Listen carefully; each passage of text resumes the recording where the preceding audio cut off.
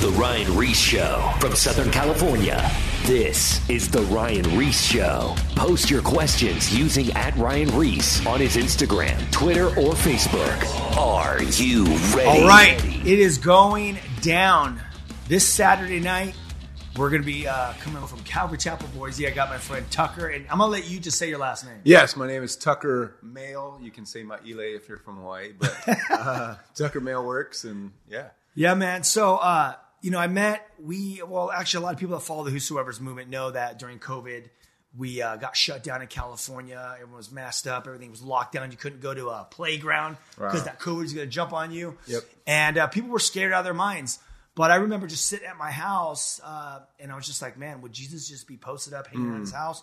Or what would he be doing? Because we were getting like the statistics happening that suicide was going up, spousal abuse, drugs, emergencies were getting full of people from like actually overdosing and people getting in fights and stuff at home. And I thought to myself, I said, man, I just want to be on mission. So I called my cousin. He lives up in Horseshoe Bend. And I was like, hey, man, you're in Idaho. I don't know anything about Idaho, but are you guys on lockdown? He's like, no.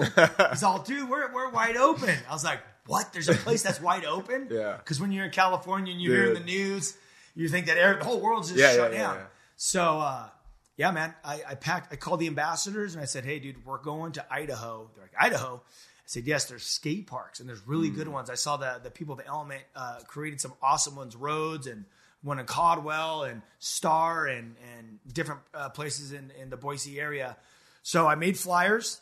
10,000 flyers with all the skate parks and the time for 3 o'clock. I didn't know that's the peak of the heat of the day in summer. Wow, dude, so hot. 3 o'clock. Oh my gosh. Yeah. So anyway, we showed up here and we got an Airbnb, and it happened to be your Airbnb, but we didn't even know. Dude, it was so crazy. So we Airbnb our house, and you guys check out, and then some mail came in. And I was like, mail?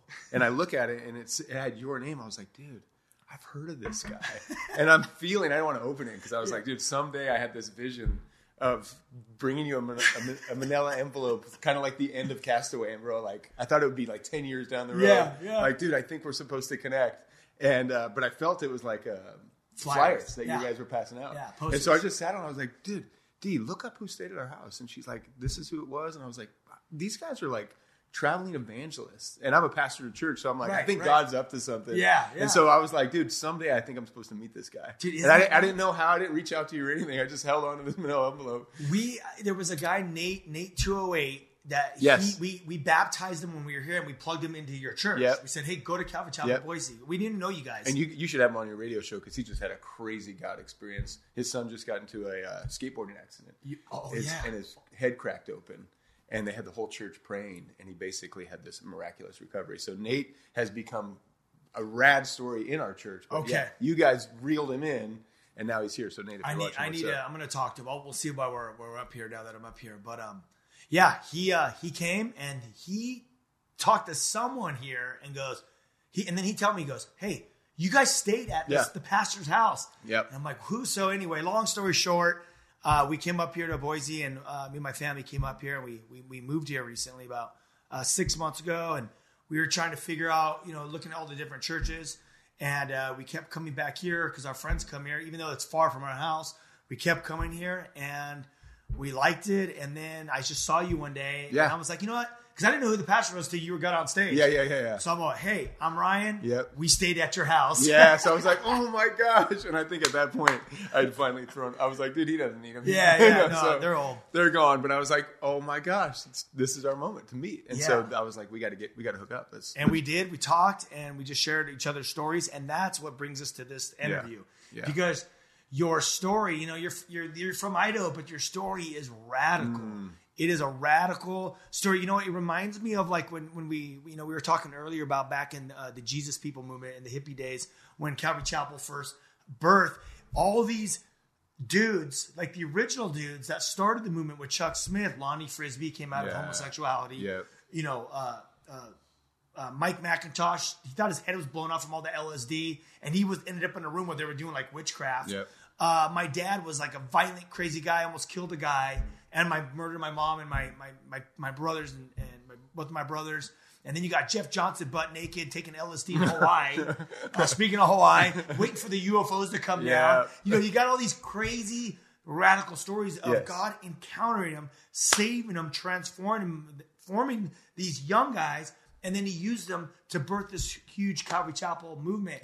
And it's so funny because Calvary Chapel went through these golden years in the 80s and 90s, and it got real cleaned up and polished.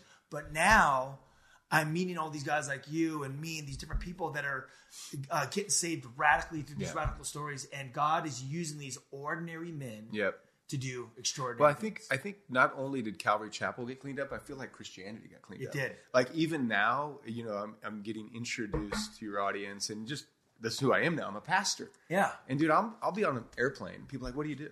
And I'm like, I'm a pastor. And you can just see their face be like, oh, like, and they're like, sit up straight. And they're like, sorry, I was reading this secular magazine. And it's like this idea that Christianity is for these, like, what was the Homer Simpson Ned guy? He's like the face of Christianity. And even now, I'm like, dude, it's good to remember what God pulls people from and that he calls people to be leaders or messengers or preachers or servants as a radical transformation of where they were. My story isn't that I was like, I'm going to be a pastor someday. Like it's either astronaut or pastor. And then, and then I just squeaky clean my way into, studying the Bible. And I think Christianity, or Jesus meeting people, he's always pulling people from the wilderness or from a time in their life where they really did need salvation.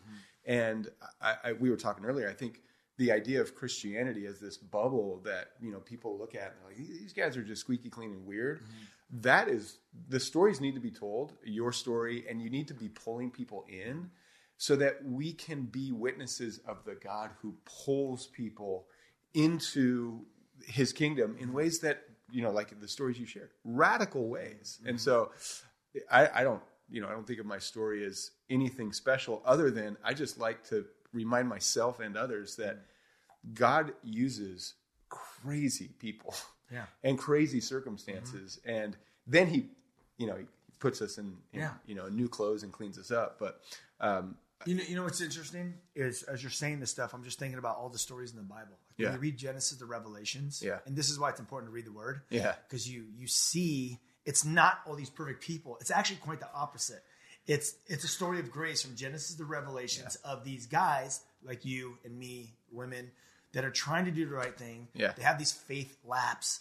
They, Noah gets drunk, ends up naked, but God has his grace on him. Samson's a Nazarite. He's supposed to be set apart. He's getting drunk, getting fights, chasing women. You have Peter, you have Judas, you have all this imperfect people, but God's grace in their life. And he uses them as he puts them first, as they put him first. They use them and he gives them a new life. And that's what it's not, Christianity's not clean. The church, it's a hospital and it's where we come to learn about God's word so we can apply it to our life. And we're going to mess up. We're going to fail, but we keep heading to the cross daily and we ask God to give us the power from heaven, the Holy Spirit, to transform us and to give us the power to be who he has called us to be. And I'm glad that you're just a normal guy. And that's what the disciples were. Dude. Normal guys living the Great Commission. Amen. And I'm excited for this generation of stories that are going to come in. There are some crazy, weird things happening in our world, which just means that there are some wild stories of redemption that are going to happen. Absolutely. Because what you described in the 60s, 70s, there was just crazy things happening. LSD and, guys tripping out and thinking about the end of the world. That was just the scene that God was allowing to set up the stories in. And so if you get this tame world where it's like Christianity only works in the tame, you don't get to see or hear about these stories. And so, wow, what an interesting next 5-10 years the church is going to, if we do this right, so many people will sit across from you and be like, bro. You were saying earlier before the radio show how, when you're looking at, you could talk about how, the parallel from the 60s and 70s to what's going on now. I think that, we're Calvary Chapel guys and we live on the bookends of the Calvary Chapel movement where we're old enough to look back and still we received from guys that were getting saved out of drugs and hippie and Vietnam War protests. Yeah. And now 40 years later, which is a biblical generation, we're looking back and thinking, well, what's this new thing going to be?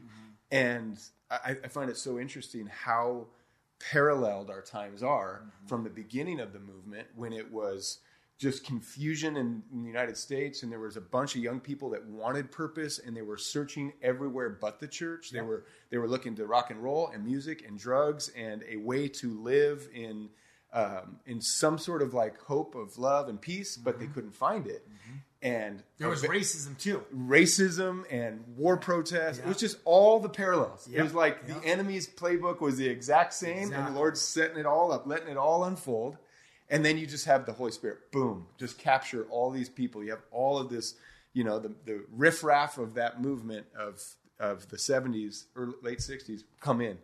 Fast forward to us, and we're like scratching our head, probably like they were in the mid 60s. Like, what are we going to do? That's exactly what you said, is when the Holy Spirit just came in. Yeah. It was just a move of the Holy Spirit. It was all it was. And that's what we need nowadays, because when you look at, people are so caught up in all this noise, the music and the drugs. I mean, drugs are legal basically now. I mean, in California, they have a space to go do drugs. Yeah. In Southern California, LA, which they got in San Francisco, and they're opening up different areas. But being high out of your mind all day, and the Xanny bars and everything, people are just completely out to lunch. This is why we need a powerful move of the Holy Spirit, God to pour His Spirit and bring clarity. Yes. And that's where the revival is going to come. Yep. It's not going to be by our strength or like church programs, we're going to do this church program and this is going to help. No, we need a powerful move of the Holy Spirit to go out like what they did in the Jesus People movement. They were out in the beaches. They were like just basically in the communities, and that's where the Great Commission comes. Jesus says, go out and preach the gospel, to start in Jerusalem and into the outer parts. Yeah. And He says He'll be with us all the way to the end of the age. That's now. That's now. And another parallel, as you're saying that, another parallel that we need to remember as guys that are going to be part of the new wave is the parallel within the church that was judging all of the sin that was happening. Because we look back on it and it's like rose-colored glasses, and then the surfers came and all the pastors welcomed them, and that's just not how it happened. Yeah. It was actually a bunch of youth that were straying from God, and their life was becoming obviously unrighteous, and you had young people sleeping together and doing drugs. And what the initial response of the church was, we're church people, and you guys are sinners. Yeah. So once you get a haircut and a new change of clothes, we can tell you about Jesus. And then there was a very unique and narrow group of guys that were like, dude, bring them in. And what's happening now? The church age that we live in, like all church ages, you're resistant to the new thing. Yeah. That's what Jesus came on the scene, and He's like, I'm coming to bring the kingdom of God, but it's kind of like wine. If you try to put new wine in old wineskins, it's going to burst. It's not going to work. And what do we have now? The same stage is being set, and you have a church age, you have church leaders, and by God's grace, hopefully we have a soft hearts, or this that are like, your sexual ethic is going to put you in hell. Don't bring it near our kids. And your drug use is going to run your life into homelessness, not allowed on our campus, right? Which is, obviously there's wise discipleship in all this, but to be a non-judgmental believer is part of the Holy Spirit's readying of us. Like, we got to be willing to bring people in that are from the other side of the kingdom right now. And we've seen that as well. It's like, going back to like you can't put the old wine in a new wineskin because it'll burst. And that's clearly, as that's showing that like when God does a move of the Spirit, like when God was bringing John the Baptist, the religious system was broken. Yeah. So He had to have John the Baptist in the wilderness. It was a new move of the Spirit outside of the religious system because that religious system could not handle what was going to happen. Yeah. And then Jesus, on top of it, He got His disciples and continued that new move of the Holy Spirit. And in the same way, here we are in the Calvary Chapel, or just at the church at large, right? There's a new time, a new generation. Sin is sin, still the same. Nothing's new under the sun, as you guys were talking about with you guys' whole series here at Calvary Chapel Boise. But I believe that He's going to raise up a new group of young people, and even like older guys that are down, like the original guys that are going to be open to a move of the Spirit.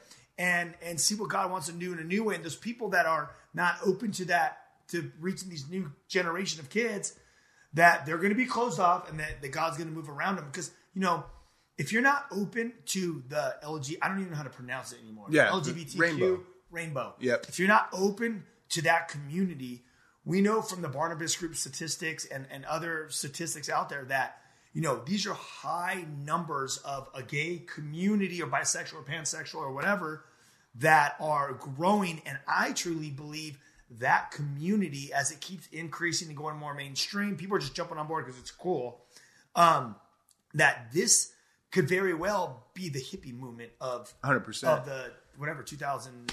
Well, it's 2000s. like all things that, as you all say, sin is like a lure in the water, and it's fun. And it's, in the rainbow community, you get acceptance, you get festivals, and you get a little tiny flash of purpose and meaning because you've joined it, but it's not actually substantive purpose. Right. And so what we're going to find, and we're already starting to see this, is we're going to find a bunch of people like in the late 60s and 70s who were trying to find purpose. Right. And they were all about it.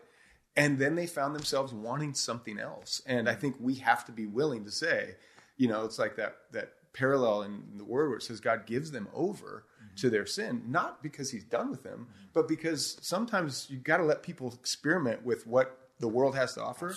So that they can know that they need salvation. And I think we're on the cusp. Right. We're on the cusp of a bunch of young people saying, we haven't found what we're looking for. And we've tried, and we were told it was going to be like this acceptance, and we were going to be satisfied, and they're not going to be satisfied. But it's having that grace to allow them work through that, because us as Christians, because we have the Bible, we have the truth, we know, we know the facts. Like, no, listen, wages of sin lead to death. You don't do it. This is horrible. Yeah. But people have to walk through that process. They have to come to the end of themselves. Just like if you go on to take an alcoholic to the AA, they're like, Ryan, I need my father's an alcoholic. I need you to help him. And I'm like, well, does he want help? No.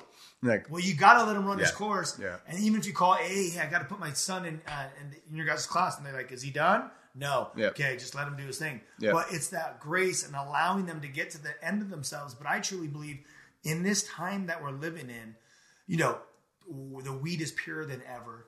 The MDMA is purer than ever. The LSD is purer than ever. The pills, the Xanny bars, and all the stuff, the legal, I guess, pills that everyone are taking are purer than ever. The Oxycontin, the fentanyl. And then the amount of music festivals and the experiences you can have. Oh, yeah.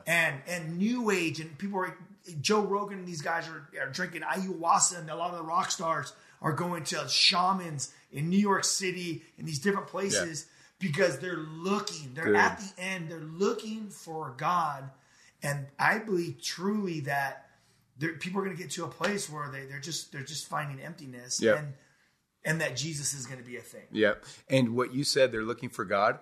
It's undeniable that even with a rejection, like we've never seen a rejection of God like this in our country.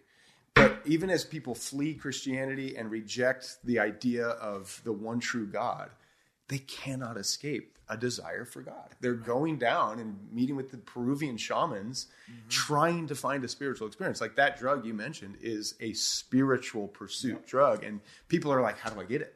Yep. It's not like, oh, dude, why would I ever want spirituality? It's like, I want to book a ticket to Peru. Like a lot of people are still looking for spirituality, even though they don't even believe in it. You know? Yeah, it's funny that you said it, because even in like Hollywood, people are very spiritual. Everyone says, I'm not religious. I'm spiritual. So like, because we're all created with that emptiness, because we're spirit, right? And we're looking for spirituality, but people don't want religion, rightfully so, because they see that religion or Christianity or different things always tied to like people begging with money on TV or buy this holy water. There's a bad representation. Oh, for sure. And then you hear about pastors, running their church like a nightclub and like sleeping with girls or like, in a lawsuit for embezzling, money. And it's just really bad how things, ministries and different people can get a black eye. But when you go to the actual scriptures, you see that Jesus was anti all that stuff. For sure. He just wants a relationship. So the world is looking for spirituality through New Age, crystals, Even in Hollywood, there's a lot of like Christians that call themselves Christians, but there's a lot of New Age and Tangled, believe it or not.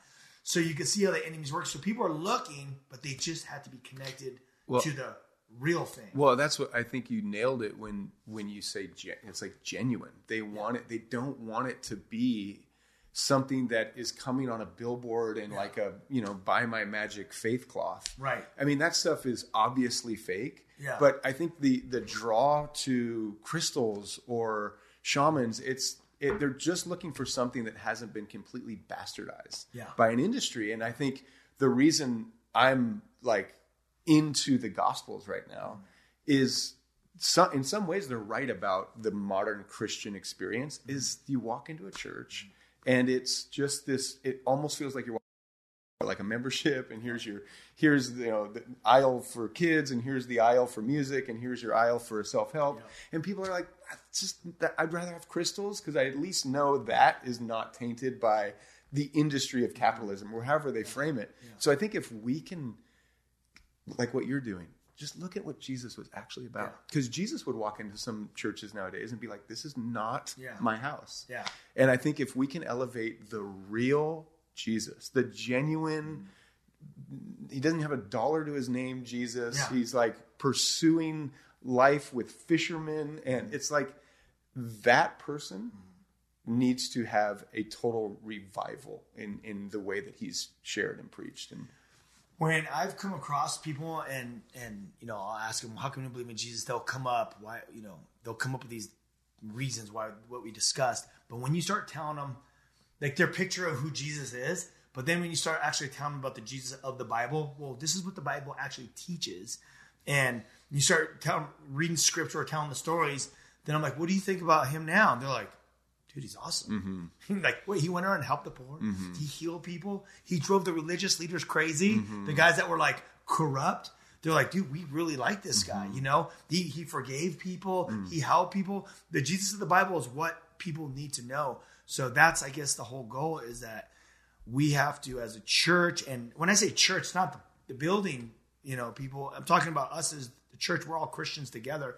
We are the church. We have to love people, and they should see Jesus of the Bible through us. Well, you qualify it, which I think is good, because you never want to talk about the bride of Christ. And I don't think we should ever defame the church, because Jesus is basically saying, I'm getting the church ready to marry her. So you would never want to talk badly about someone's fiance or whatever. But I also will say, as a church insider, I can speak just genuinely, that the church needs Jesus too.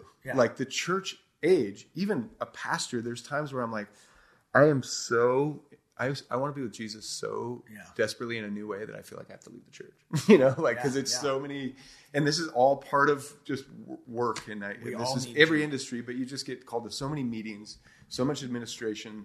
There's so much just trying to figure out how to keep the church wheels turning that you can literally do so. And it's, it's all in the word. He's like, hey, you guys have done great things. It's in Revelation. You've done great things.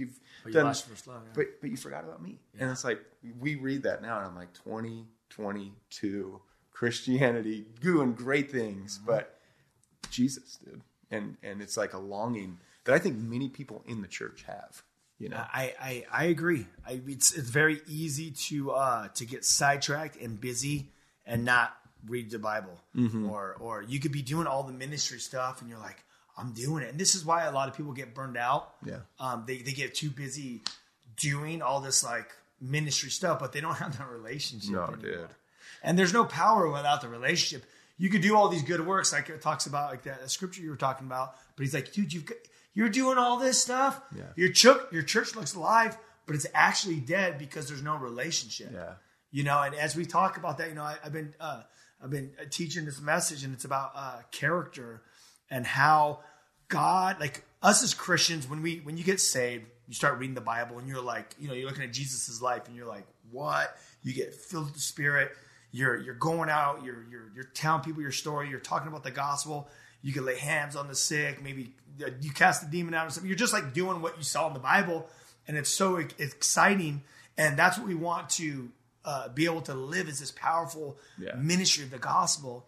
But God doesn't that's all awesome. And Jesus is like, yeah, like I want you to do that. Yeah. But he doesn't care about that. What he wants is a relationship. Yeah. And it's about our character. Yeah. And the most important thing for us as Christians, pastor or, someone that comes to the church, a lawyer that comes to church, whoever it be, the president of the United States, whoever it be, a mom at home, which is the hardest job ever. Yes. Thank you, moms. The mom, dude, that's the hardest job ever. We both have 4 kids each. My wife's a saint. Oh my gosh. You have your wife has 4 kids too, saint as well. Yes.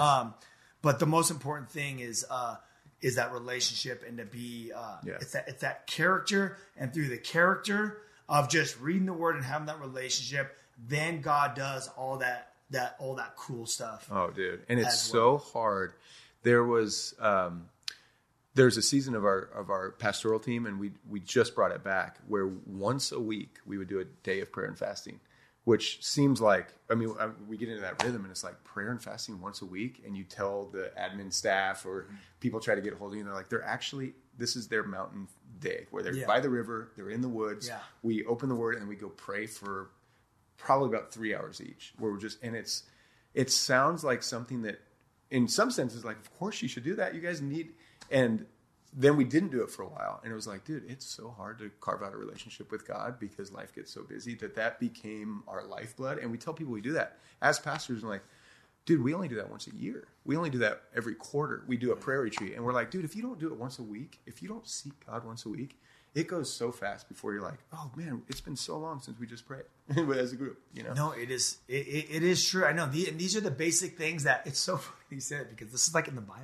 Yeah, it's like, oh my gosh, you guys pray once a week. People think we're weird. They're talking about praying and fasting, and there was it's funny because I was into a lot of prayer and fasting, and then all of a sudden once we had kids, it's like I feel like we were like sleep deprived. And I'm like, I need food. Yeah, and there's seasons, but like, totally. but as a church, you could set up that day. Like there should be and I want to actually join you guys on that. You have to. I want to definitely get more plugged in with you guys, but that's something that's been on my heart recently, is to get back into more fasting. But I was fasting a lot, like weekly. I was dude.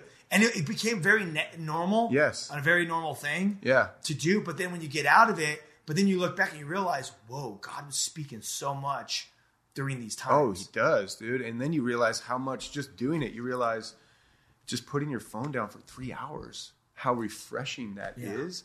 And then not doing it, it's like, dude, you just get piled on away from the word and away from the Lord, that it can go so fast. It's a discipline to go out. It is. Be with the Lord, because it's last on our list if we're not careful. Yeah. And so when we talk about relationship, it's like, you're right. What does that actually look like? And I'm not saying every person has to do a day of prayer and fasting a week, but what does it look like to actually pursue God so much so that you're willing to put down your phone, you're willing to put down your agenda, you're willing to seek him with a rhythm of your life so that you can have an actual childlike faith all stirred in you all the time. And it will if you read. And what I just recently did? So I like to go through the Bible once a year. So I'm a really slow reader. So I start off by doing it with the audio Bible on the Bible app, and that just helped me just when you're driving. Oh yeah, you could just go through the Bible quickly, pretty much. But this year I decided, because I'll study different parts and I'll underline certain things. But this year I decided, instead of going through the audio, every year, I'm gonna just read through it and I'm gonna just mark stuff. And I decided, I'm not going to read those like those mega verses, like like God so loved the world that he gave his son, or like all things work together for good. I'm going to underline things that God speaks to me right now in this new season. That's cool. And I've been going through it. And I went through. I'm in Romans right now. I think I went through Luke and Romans or something. And I'm in Romans right now. I just finished it, and God is just speaking to me in a new way in all these new verses and stuff. Because the Bible's alive, right? Yes. We're at break. Hey, well, I guess we might have to get to another radio show with your story, because this is good stuff here. Dude, how did that was so fast. I know. All right, so we're going to go to break for like 2 minutes, but please check out Calvary Chapel Boise. They're in Idaho. And go to our YouTube channel, type in my name, Ryan Reese, and you could get all the past radio shows that you could watch. Or you could even tune into our podcast and just download whatever streaming platform and get on the podcast program on YouTube as well. We have movies we put out. at thewhosoevers.com. So we'll talk to you guys in 2 minutes right after the break. Peace. More of The Ryan Reese Show coming up. Post your questions at Ryan Reese on his Instagram, Twitter, and or Facebook.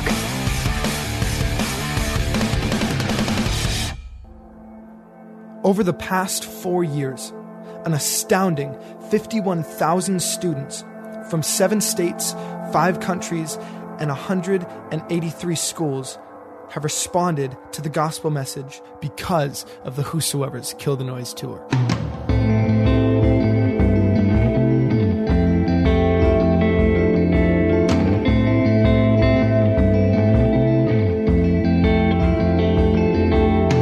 A 15-year-old living in today's world gathers as much information in one day as a 15-year-old 80 years ago would have gathered in one full year.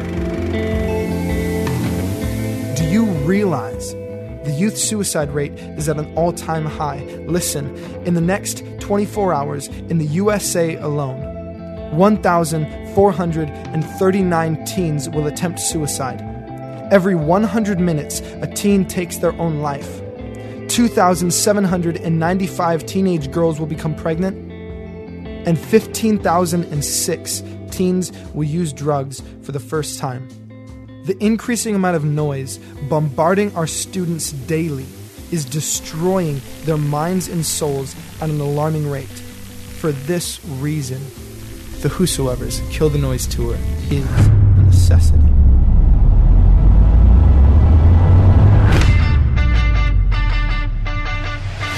All right, dude, we are at the Kill the Noise tour. We're in California right now, and it's about to pop off.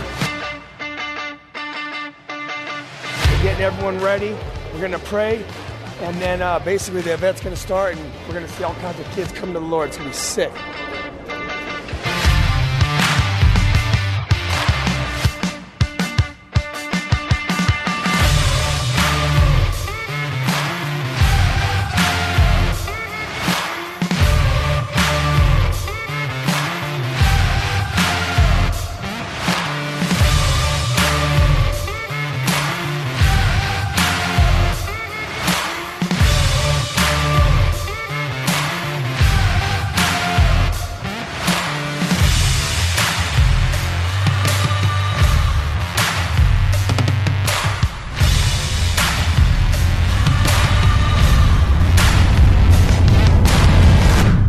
Our mission is to reach as many students as we possibly can with the message of the gospel. This is no easy task. We need kingdom builders like you to join us in this battle against the ever-increasing noise that surrounds the lives of these students. Please consider helping us expand this mission by partnering with the Whosoever's Kill the Noise tour. Thank you for empowering future generations with us.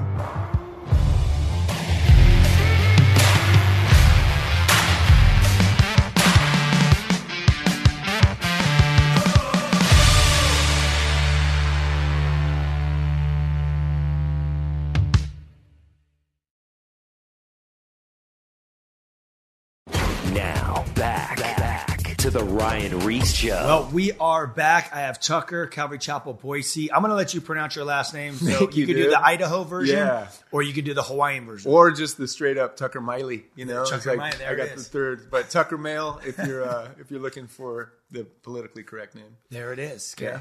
Yeah. And check them out. Just Google them. They're here. They're in the Boise area. Yeah. And they like to party. I don't think anything will show up on Google, but you can do it. If you find me, what's up? You can find them. Yeah, you'll find me. That's right. So, hey, right before the break, we were talking about just, you know, it's been cool just to kind of walk through the birth of the Calvary Chapel movement, who God used within that, just like some common people. And then there was like this age of like where people got really organized. And now we're just seeing this whole new time in culture where the signs of the times look like what was happening back in the 60s and 70s movement. You know, unrest in culture, war, racism, free sex, right? Anything goes. That's kind of the way it was there. And now people are looking for spirituality. As we were talking about Joe Rogan, doing ayahuasca and DMT. Yeah. That's another one. And a lot of musicians and artists. I mean, I can tell you stories of people musicians that have had stones put on them in management companies. Wow. And they do rituals over them. And then next, they get a record deal. These are like real stories that you hear about on the internet, but it's real stuff. Yeah. But people are looking for the real thing. And us as Christians, right before the break, we were talking about how, when we read the Bible, we're reading it, we see it, what we can do through the power of the Holy Spirit and reach people for Christ. And God wants us to do that. But the most important thing, as you were saying, even with your church, is about fasting once a week, praying and hearing from God. Yeah. So we need to hear from God. Yep. We need to be men and women of the Word of God. Yep. And it's our character. Yep. Character is crucial. And I'm going to tell you right now, you're going to have a bad character if you're not reading and you're not praying. Because I know when I don't read, I get too busy in ministry or caught up in dad life or husband or just business. Yes. That when you don't read, all of a sudden you're not acting right. And I would add to that the challenge of as we've kind of called it, the tame, organized, cleaned up church. Right. Is that you can actually figure out how to be a Christian without the Holy Spirit. Yeah. When church becomes mainstream and when it becomes on every corner like it is in our city, you can show up and you can be like, dude, my life wasn't going well. And now I need to get organized and cleaned up for my life. Mm-hmm. And so I get plugged in and you actually don't have an encounter with God. You have an encounter with Christianity. Mm-hmm. And you can live a very cleaned up, organized, green grass lifestyle. Mm-hmm. But if you don't have a radical, and this is what Jesus says, you have to be born again. Yeah. And I think what we will see, and it feels like this whole show, we should watch in 10 years from now and see how much we were like predicting the weather. But what we'll see in the next 10 years is people going from knowing how to go to church to knowing how to follow Jesus. And the X factor will be born again, radical experience with the Holy Spirit. And that's the difference between a religion and a relationship. Yep. You could be religious going through the motions, but no relationship. Now, talk about being born of the Spirit. Just let people know that don't even know that are listening. What does that even mean? Wow, great question. Take your time. Yeah.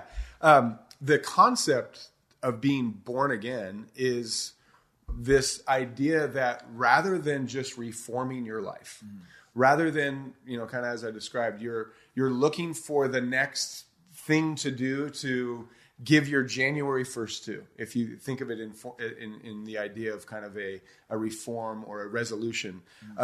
Religion is a resolution to life. Religion says, okay, come in, you were doing a X diet and you were doing this with your money and you were doing this with your relationship. Now we're going to give you a new self-help book and we're going to say, do these things. Right.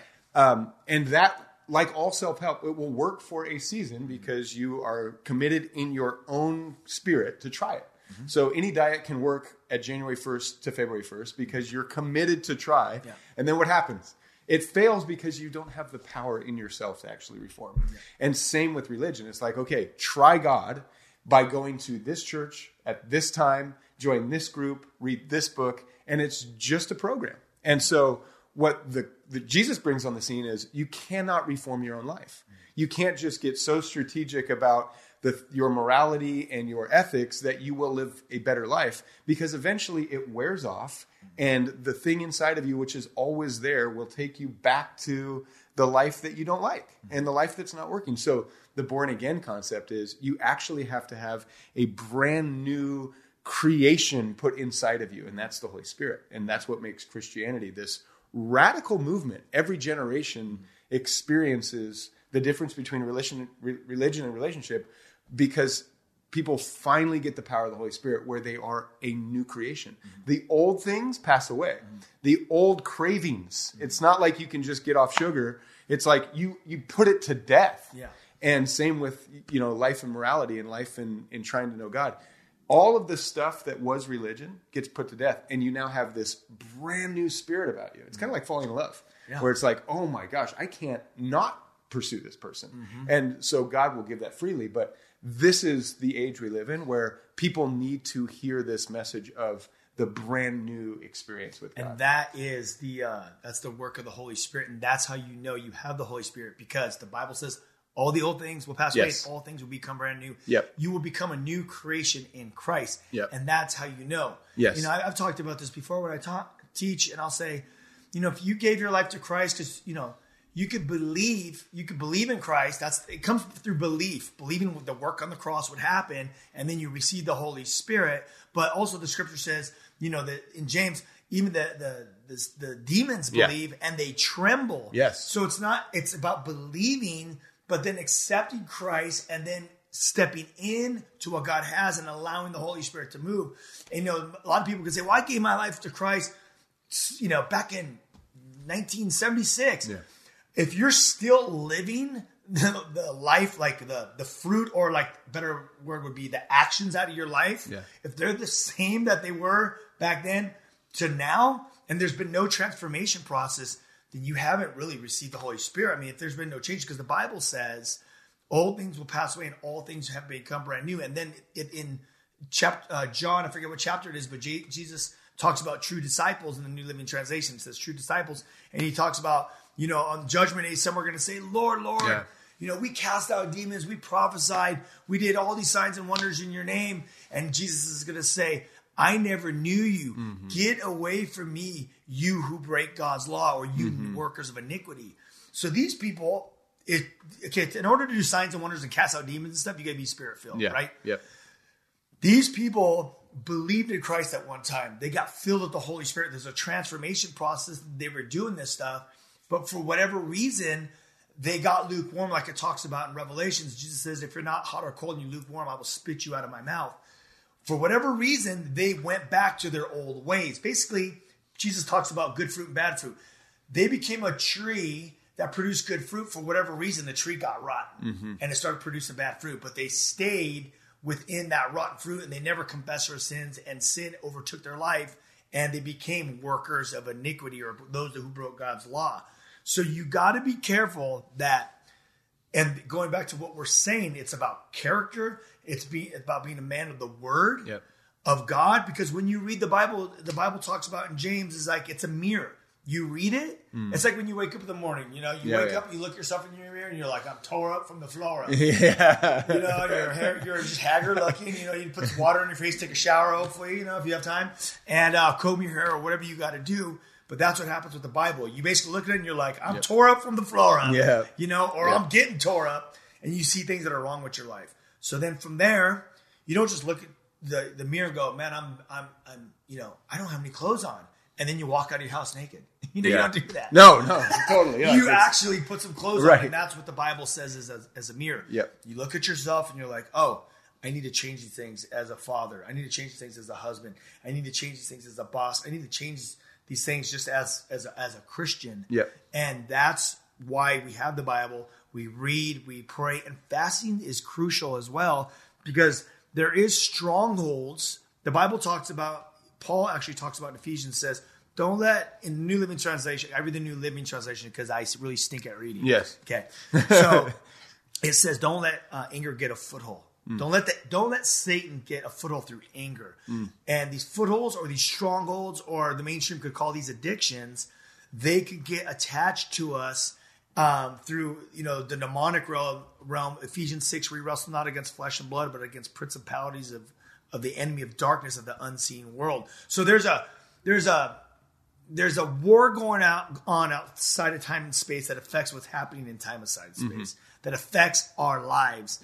And this is why, as we read, God will reveal his truth through us. But sometimes we need to pray and fast to break the work of the enemy in our life. And I'm not talking about being, you know, I don't believe Christians can be demon possessed, because when you have the Holy Ghost in you, nothing can penetrate the power and who God is. God is light. When God shows up with the light, the darkness leaves. It has to leave instantly.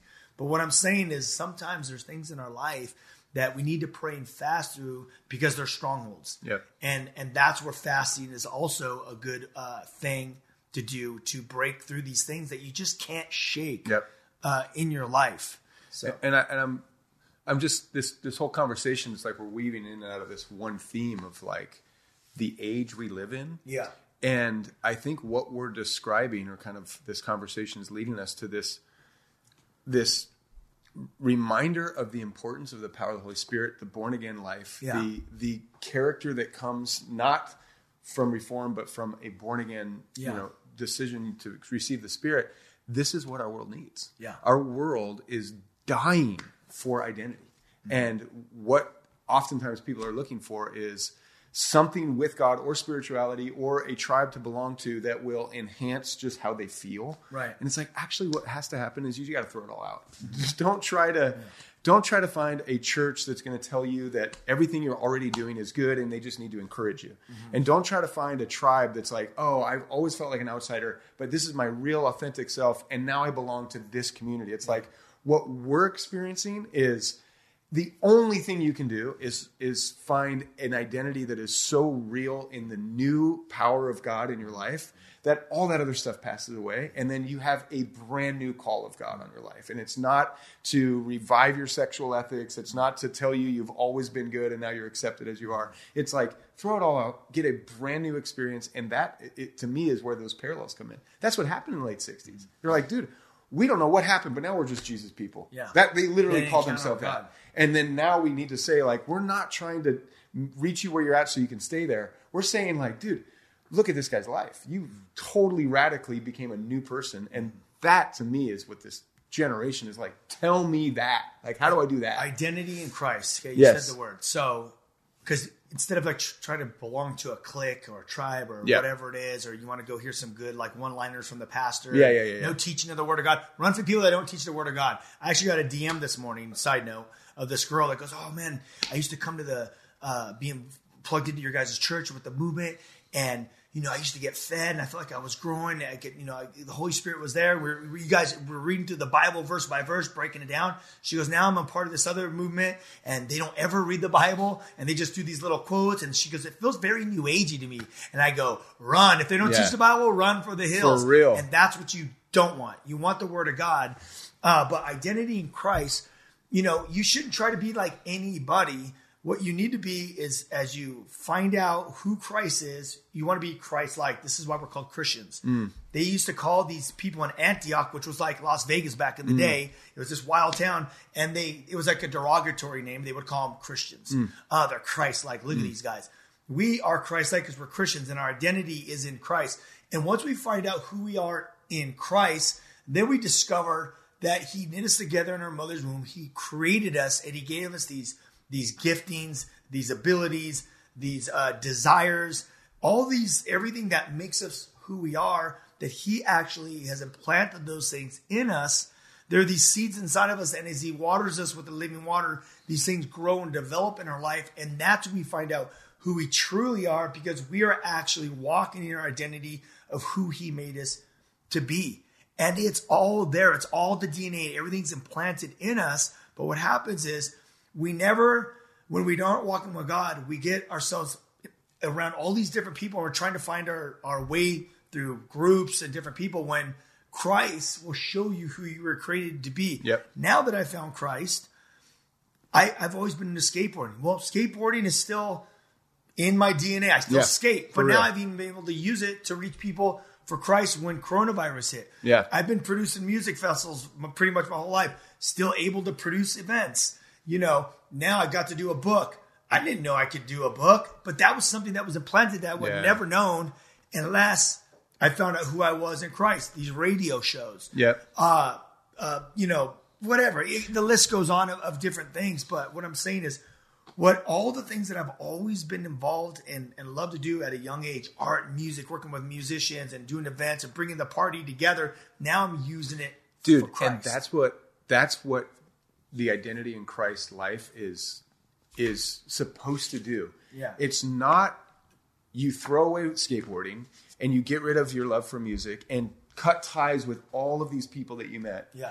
It's all of that stuff now has a brand new purpose. Yeah. And there are two things. If we could give this generation two things, identity and purpose. Yeah. Those are the two, whether they know it or not, those are the two boxes that every young person and anyone outside of God's plan for their life is going through. What's my identity? Yeah. And what am I supposed to do about it? What you're describing is get an identity in Christ, perfect love, perfect kindness, perfect passion, perfect mercy and grace, And then all of the stuff you already had becomes full of purpose. Now, skateboarding isn't just to land sick tricks and have fun. It's, dude, there's a whole skill of my life that now I can infuse kindness, love, purpose, and passion into, and it's a platform you have. And all the stuff you're doing, it was the identity of Christ that just redeems all that stuff and gives it purpose. And that's what all of us want. I just want purpose. The amount of young people that are looking for purpose and like never before, they're like, what am I supposed to do with my life? They don't know what they want to major in. They don't know what to do with their college degree. They don't know what to do after they get out. They don't know when they should marry, if they should have kids, what the future of the planet is. It's like, what should I do? And what you're saying is, once you meet Jesus, he takes every little interest of your life and he infuses it with purpose. And he shows you. Have you heard or read anything about the new generation youngers? They want to be part of something bigger than themselves. You probably read for that, sure, right? Yeah. And what's interesting is like this relationship with God is like bigger than ourselves, because when you give your life to Christ, next thing you know, you're connected to this body, the church, as we were talking about, worldwide church, and you start traveling around. Like for me, I'm traveling around meeting all these cool pastors. I have a friend that's out in Arkansas, Florida, and it's like I'm part of this movement that's bigger, because the Christians around the world, it's bigger than ourselves, and we're all in the same mission. Yes, basically, is we keep building the church, we keep loving people, we keep introducing people to Jesus, into their identity in Christ, and let them know that there's eternal life. They can be forgiven of all their sins. And I'm going to tell you right now, I go into public, because we speak in public schools a lot, and I'll be like, y'all a bunch of dirty sinners. And they'll just start busting up. You know why? Because they know they're dirty. No one has to tell them they're dirty sinners. They just start laughing. Yeah. And I'm all good. I was a dirty, I go, I'm a sinner as well, but I'm saved by grace. Yes. And then I introduced them to like, hey, you could be forgiven of all your sins. And guess what? Those things that you're doing that you don't like, cutting. You're suicidal. You're depressed. You don't know who you are. Yeah. You're struggling with your sexual identity. You don't know if you're a man, a woman, you're a cat. Yeah. You don't know. You're confused. But God wants to show you who you are in him. And I'm not trying to tell anyone, if you're gay or lesbian, not to sleep with each other. I'm not saying that. God will do that. Let's let the Holy Spirit do his job.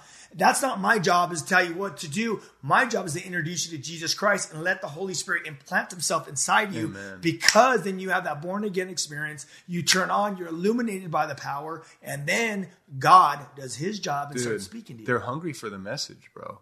They want that. Oh, they do. They don't know where to find the meaning bigger than themselves is absolutely the question that these kids are trying to answer, that we're all trying to answer. And for whatever reason, the world's just doing a better job offering them that community. So it's like, whether it's, and this isn't to get into a conversation about any of these groups, but whether it's BLM or the Rainbow or the Democrat, Republic, whatever that meaning bigger themselves is, they're just looking at the buffet of options and they're choosing one. Yeah. And they're saying, okay, well, here's one. Yeah. Like, I kind of feel a little gay, so I'll do that one. Yeah. Or like, dude, I've always loved, like, I don't like racism, I'll do that one. Yeah. And what needs to happen is to say, all of these are submissions under the main mission, which is to love God and love your neighbor as yourself. That's the only one that will actually be a meaning bigger than yourself that you can live for. I was just thinking as you're saying that, you have all these, like, we support Ukraine or whatever. It's always something new. Whatever it is, doesn't matter. And what all these different things are doing is they're separating everyone from everyone because this group hates this group and this group. But when you think about Jesus Christ, he came and abolished racism. He went and met with the Samaritan woman. Yeah. The Jews the Jews and the Samaritans were like the Crips and Bloods in the 80s. They didn't like each other. Dude. They were out where you don't go into the neighborhoods. For real. And Jesus mended that together. And her sexual stuff was weird. And he figured that out for her. He helped her figure out where she was at in all these things that nowadays she'd find a subgroup. Exactly. She'd have to find a subgroup to help her. So here they are. Now this greater cause is the Great Commission and being united with Christ is that we're all on one mission. And he says, love your neighbor as yourself. Yep. So if you could just love your neighbor as yourself, you wouldn't be giving people fentanyl. You wouldn't be, hooking people up, hooking little kids on pornography. You wouldn't be making drag queens out of 11-year-olds. You wouldn't, turn politics against politics. And Nope. I mean, these are all avenues of just hate that's just festering. But what it all comes down to is that God is love. He wants to forgive you of your sins. He wants to implant his Holy Spirit in you. He wants to give you that new mind, that new heart. He wants you to learn about him through the Word of God. And he wants to show you your identity in Christ. And then he wants to use you in the giftings, the talents, and the desires that you already have. And there's so many more that you don't even know about, because as he reveals them to you, that you will literally find peace in life and just be living the most amazing life ever. But it comes down to that simplicity of just surrendering your life to him. And being as people who believe. Yeah. And we, by God's grace, heard the message and received it, knowing that all of these subgroups and all these kids in this generation, Jesus looks out and says they're like sheep without a shepherd. They're not finding a shepherd in any one of these groups. If you notice, it's like you can't join a subgroup and then be pastored in it. Yeah. It's just noise on the internet and a bunch of people with signs and festivals. Yeah. But there's not a guide. And so I think as insiders, we have to say, dude, Jesus looks at those people and says, dude, they're ready to bring in. They just need a shepherd. They just need someone to tell them this message that you say so clearly. They just need to know what this actually is. And so that they could join, just put it on the table. And it's like Elijah. It's like, dude, let's just see who's win. If they knew what you're describing about Jesus and how simple and radical it is to follow him and love him and live for him, that would be the clear option. And it's just a matter of making bridging the gap in their life. This is why when Sonny, the lead singer from POD, came up with the name The Whosoevers, he told me, hey, we should start a worldwide movement called The Whosoevers. And I said, okay. And he said, John 3:16, God so loved the world that he gave his only begotten son, Jesus Christ, that whosoever, from bums to presidents that believe by faith, would have eternal life and live. Whosoevers is a group of whoever's. Dude. Anywhere, any group, any language, any color, by believing, can come in to this massive group, this movement, worldwide movement of people that want to love people to death. Dude, so amazing. It's that simple. So amazing. We have 2 minutes. In 1 minute, how can someone give their life to Christ? Right now that's listening. First of all, just hearing that invitation to know that when you say the word whosoever, that means anybody, and it also means anytime. So it's like whosoever, whenever. There's no, this concept of like, well, I guess I'd have to go meet with a priest or a pastor at a church. It's like, here's what you have to do to believe or to be saved. You have to believe that you're qualified not because of who you are, but because God said it's for everyone. The only thing that we have in common is that we are all sinners saved by grace. So it's a free gift. And then you have to believe that it's an actual message of God's love, God's free gift, and that you qualify not because of who you are, but because of what God has done for you. Wiped away your sin. You could never have done it yourself. He forgives you freely because he paid the price on the cross. And it's a matter of belief in that, nothing else. So you have to literally lay down all other ideas, rights, religion on the table and say, I qualified because God loves me, and I'm accepted because now's the day of salvation, and it's not anything I've done, is all what he's done. And it's that simple. We'll end it with that. Right now, just take that time wherever you're at, in your car, at your house, you watch this thing on a screen, the internet, wherever. Just say, Jesus, forgive me of my sins. Fill me with the Holy Spirit. And get a Bible on the Bible app. And you can even type in my name or the Whosoevers. And we actually have 7-day devotions going through the Gospel of John. There's a lot of awesome content that we're delivering there. But you're in the Bible app. So the most important thing, read the scriptures. Yeah. Start in the Gospel of John and continue. We love you guys. Hey, thank you for being on the show. That was amazing. Boise, Idaho, y'all. This has been The Ryan Reese Show. To connect and find out more about Ryan, click on ryan-reese.com. Check us out next Saturday at 9 p.m. for The Ryan Reese Show.